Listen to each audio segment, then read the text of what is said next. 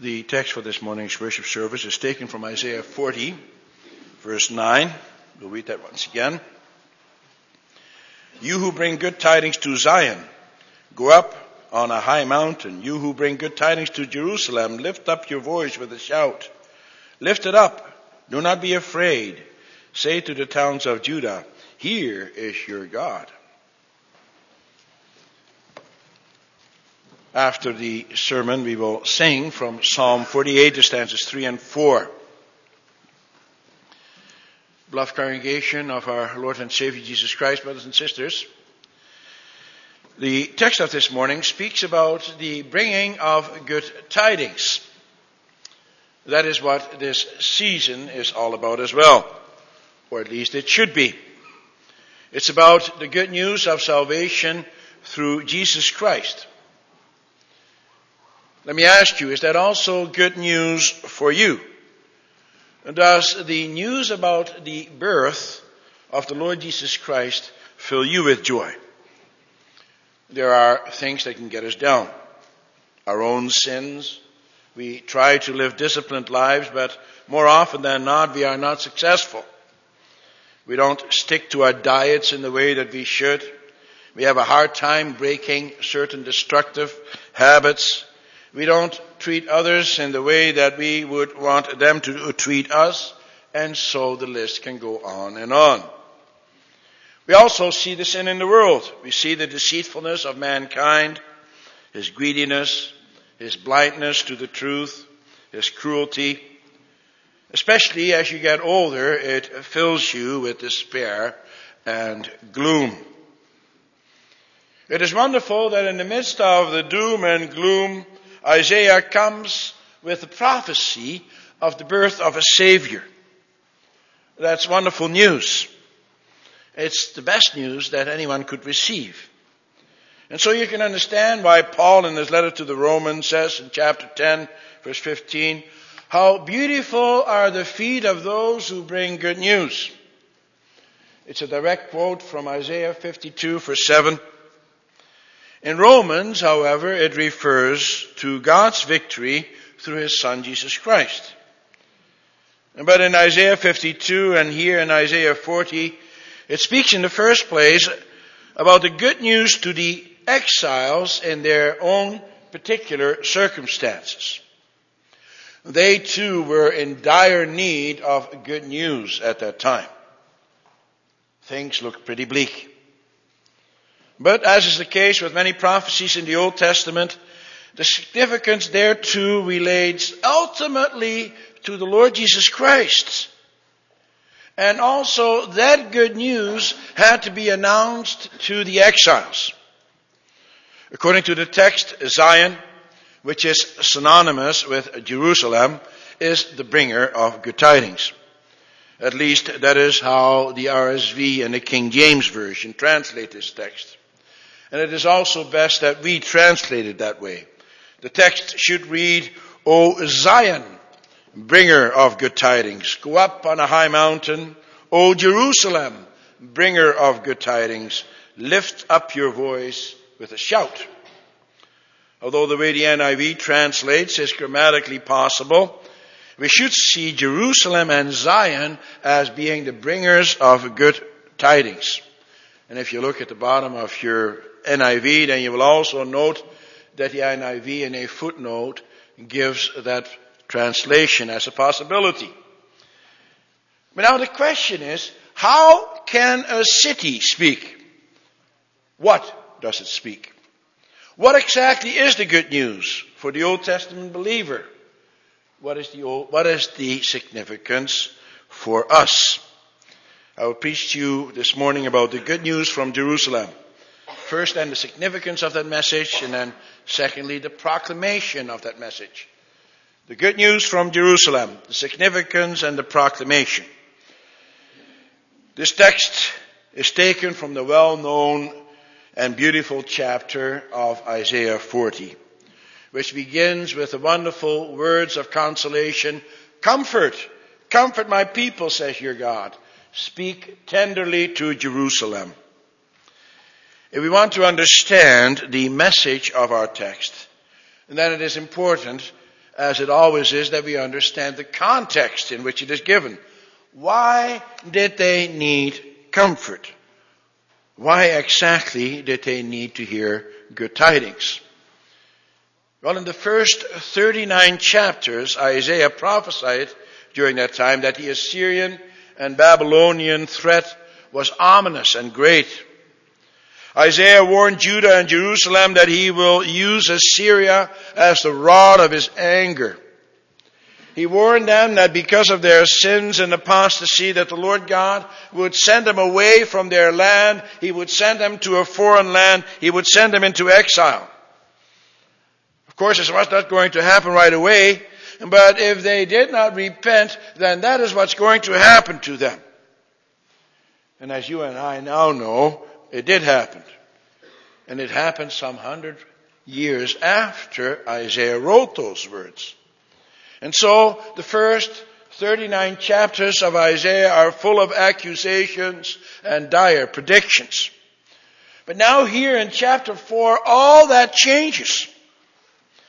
Whereas before Isaiah was speaking during his own time and about his own time, now he prophesies about the future, even farther away. Isaiah speaks to them about the time many years later when they are actually in exile in Babylon.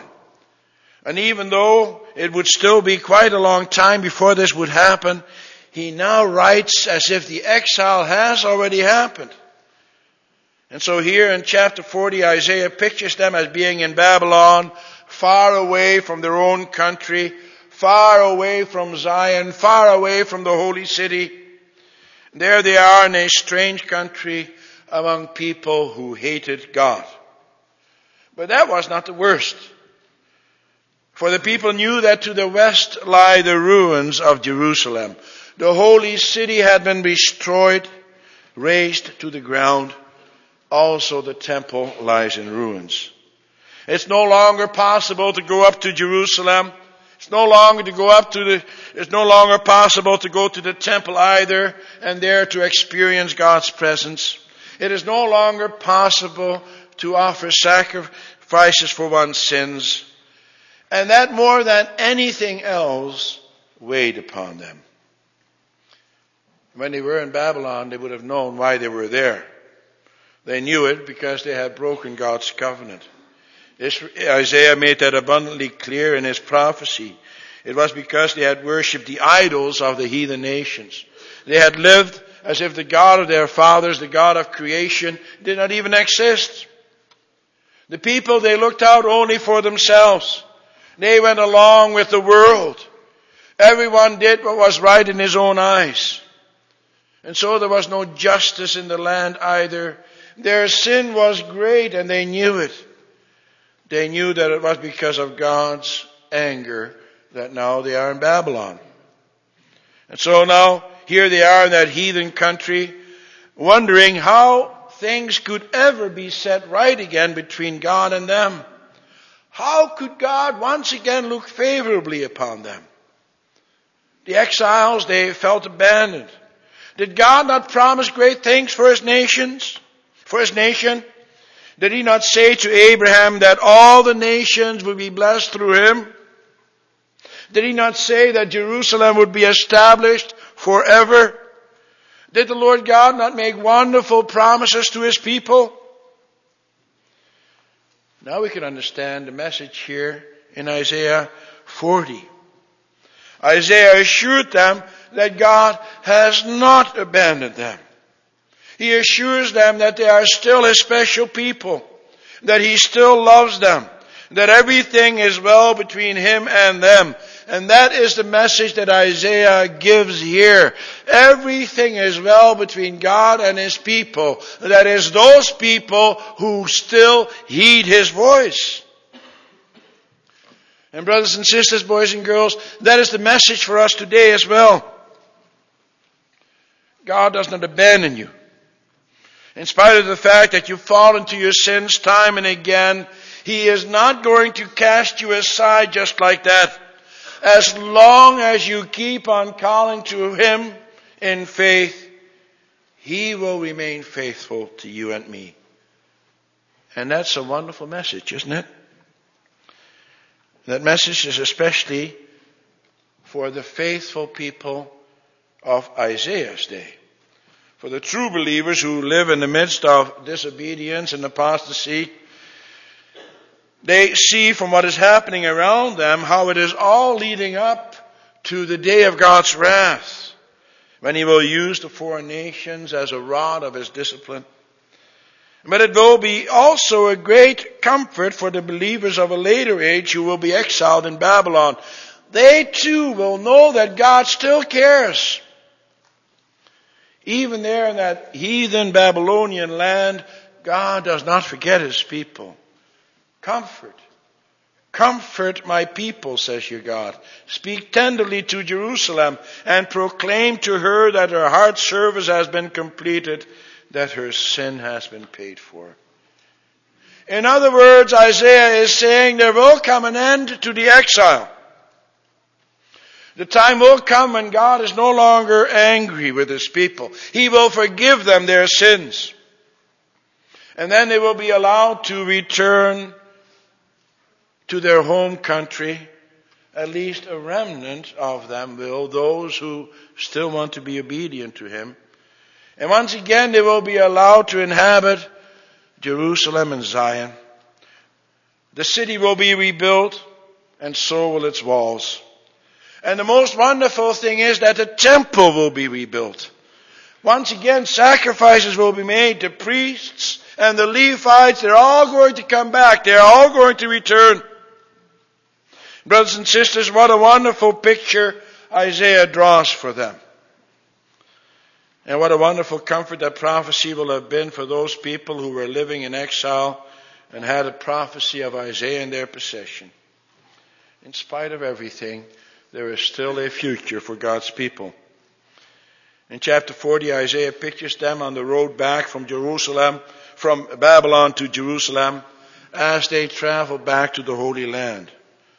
A runner goes ahead of them and cries out, "In the desert, prepare the way for the Lord. Make straight in the wilderness a highway for our God. Let there be no roadblocks in the way. Let the mountains be made low, and let the valleys be made level. Let there be nothing in the way to impede their progress." Isaiah wants to take all doubt away that this will not happen, for it is going to happen.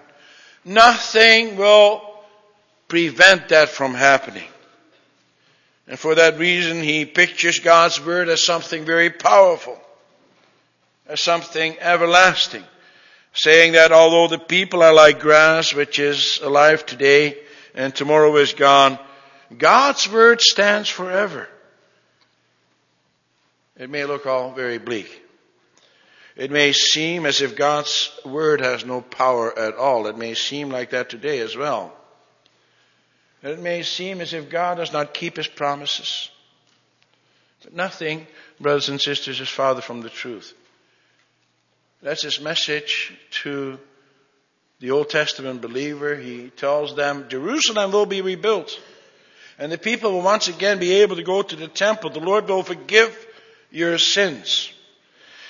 That is the message that Jerusalem must proclaim once again.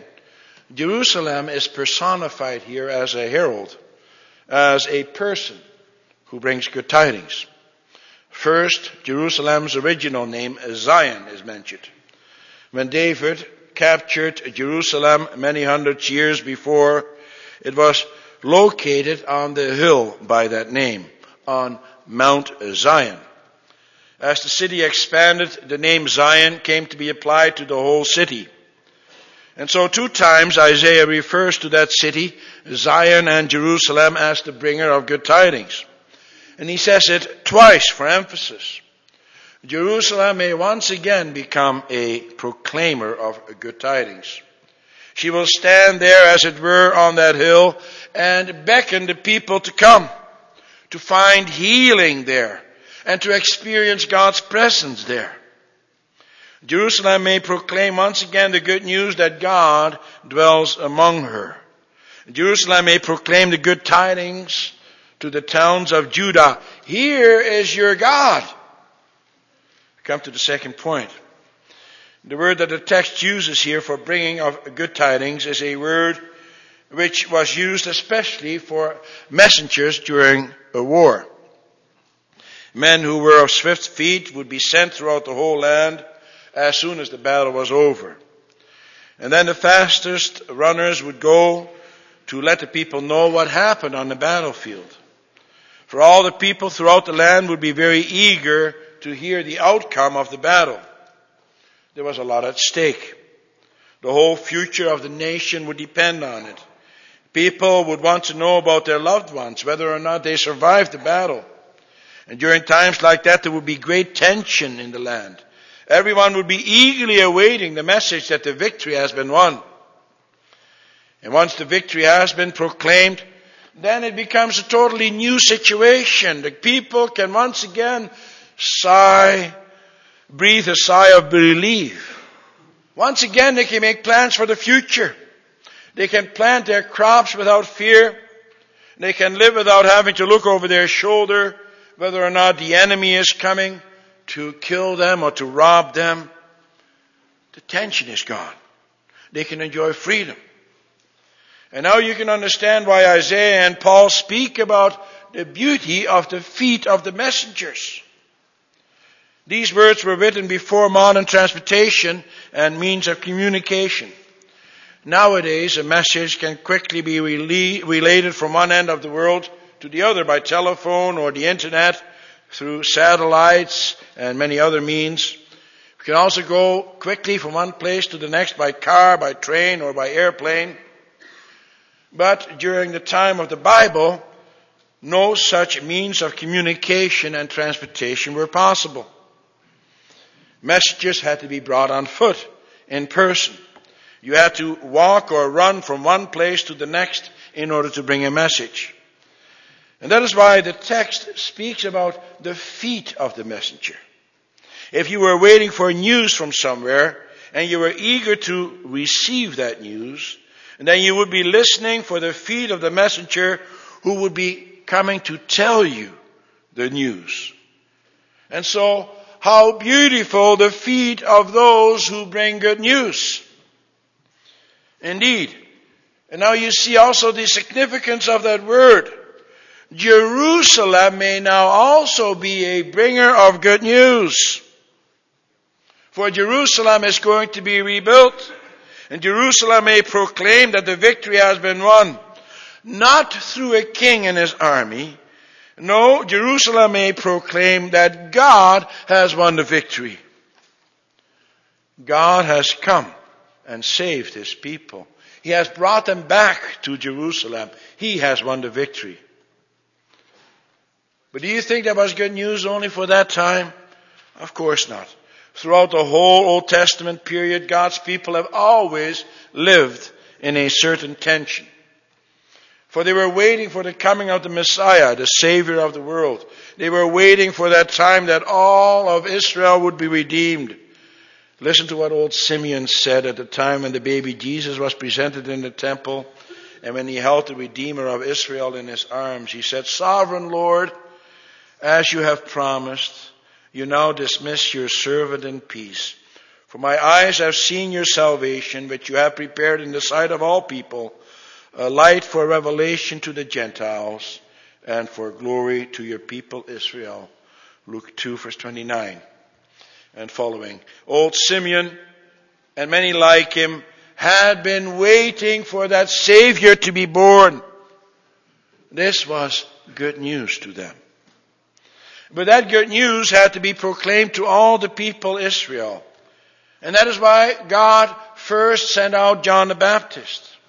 He was the first bringer of the good news in the New Testament. For that reason, the words in Isaiah 40 verse 3 was quoted by Luke in reference to that forerunner of Christ. Luke says in chapter 3 verse 4 and following about John the Baptist, "As is written in the book of the words of Isaiah the prophet, a voice of one calling in the wilderness, prepare the way for the Lord, make straight paths for him. Every valley shall be filled in, every mountain and hill made low. The crooked roads shall become straight, the rough ways smooth, and all mankind will see God's salvation. John the Baptist could proclaim that all the obstacles to the coming of the Savior of the world have now been removed. What God promised long ago will now take place. Throughout the Old Testament period, Satan tried to do everything in his power to prevent the incarnation of the Son of God. He did not want that child to be born in Bethlehem. But now, nothing can thwart God's plan. Not even Satan. God is in control of all events. He removes all obstacles. And that is the message that John the Baptist had to proclaim, and he did. He also had this confirmed when the Lord Jesus told John the Baptist's disciples, "Go back to report to John what you hear and see. The blind receive sight, the lame walk, those who have leprosy are cured, the deaf hear, the dead are raised, and the good news is preached to the poor. Blessed is the man who does not fall away on account of me." And now you see what the good tidings ultimately were all about. It is not just a message about the deliverance from the Babylonians, from exile. No, it is about the deliverance from the power of sin. Deliverance out of the great power of the devil and hell. Christ is going to suffer and to die and pay the last penny for our sins. Christ is going to make atonement for our sins. Through him, everything will be made well again between God and us. And now there is a totally new situation. There is no longer any tension in the lives of the believers. At least there should not be. Brothers and sisters, we do not have to be afraid. We too can sigh a tremendous sigh of relief. God has redeemed us from the evil one. He forgives us our sins. He tells us that all is well between him and us. We may share in the victory of his Son. We may reign together with him over all creation forever and ever. Through the Lord Jesus Christ, we may know that we will receive the renewal of life, the total renewal of life. It says in the text that the messenger must lift up his voice with a shout. He must not be afraid. That's what every believer has to do. Even those contemporaries of Isaiah who lived during the threat of the Assyrian Empire, they must not be afraid to proclaim that message in the midst of an apostate world. And the same thing is true of the exiles in Babylon.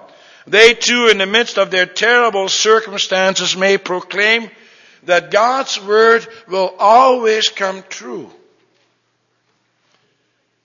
Let me ask you, are you also doing that? Are you proclaiming that wonderful message of salvation to those people with whom you come into contact?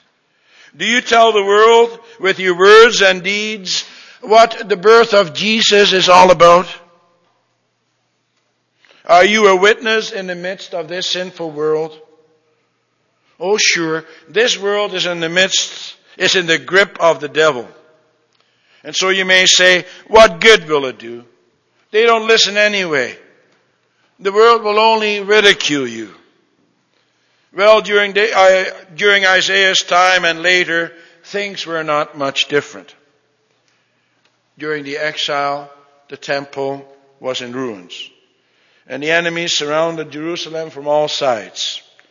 Yet in the midst of all that, they had to proclaim to all the foreign nations that the God of Israel is not dead. He is alive. He will rescue them. There is no doubt about it. And thus it is also today. The world of today says that God is dead. They say that he doesn't exist and that he never did. Anyone who believes that God created the world in 6 days and that the world has been in existence only for some 10,000s of years rather than billions of years, such a person is a fool.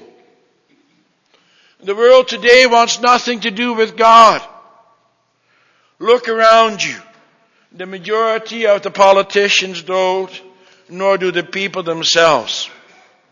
But it is the duty of the church of the Lord Jesus Christ to continue to proclaim to everyone whom God places on her path that God does exist. He is alive. They must proclaim to everyone, here is your God. He is alive and He has won the victory over Satan. He has dealt with sin and evil most radically. Believe and you too will be saved. And note well that this message has to be proclaimed, as it says in the text, to the towns of Judah in the first place. In other words, that message must be proclaimed to God's people. And for us that means that that message has to continue to be proclaimed from this pulpit. For God's people must take that message to heart themselves first of all. And they have to live in the victory. You have to live in the victory of Christ. You have to live in the victory of God's salvation for His people. You have heard the good tidings. You hear it every time, every Sunday from this pulpit. And now, beloved, time and again you have to have a new outlook on life. But you also have to pass that on. You also must do that from the way you live, from the way you walk the walk and talk the talk. For the fact that God is alive has tremendous consequences for all of life. For that means that we must respond to that God of salvation. That means that we must not want to partake of the sins of this world. That we do not want to partake of their decadent activities, as it is shown on the TV screens and on the computer screens. We do not want to celebrate along with the world as they do in their music and in their idolatry. That doesn't mean that we cannot enjoy music or other things, but be careful. God's people have been set free from sin and evil. That is the message that must be proclaimed. Beloved, Christmas Day is coming soon. It's only 2 days away. What message are you sending this Christmas season? As a child of God, you must bring the good tidings of salvation to all those with whom you come into contact. You have to do that to your children. What kind of day is Christmas for your children? What do they think of? And you must proclaim that to your brothers and sisters in the Lord. And you must proclaim that also to others in the community. What kind of message are you sending to them? Will yours be a message of the joy of your salvation? Will yours be a message of the sure knowledge that God rescues those who believe in Him? How will the joy of the birth of Christ be evident in your life? God's message to His children is a powerful one. God's word will stand forever. And through His word, you are either given life or death. For God's word is a two-edged sword. God wants His name to be glorified through you. He wants His presence to be made known through you. Proclaim it, beloved. Proclaim it in every way you know. And those who do not want to listen, they will fall away. But others, they will come. They will come to Jerusalem. They will come to want to belong to God's people.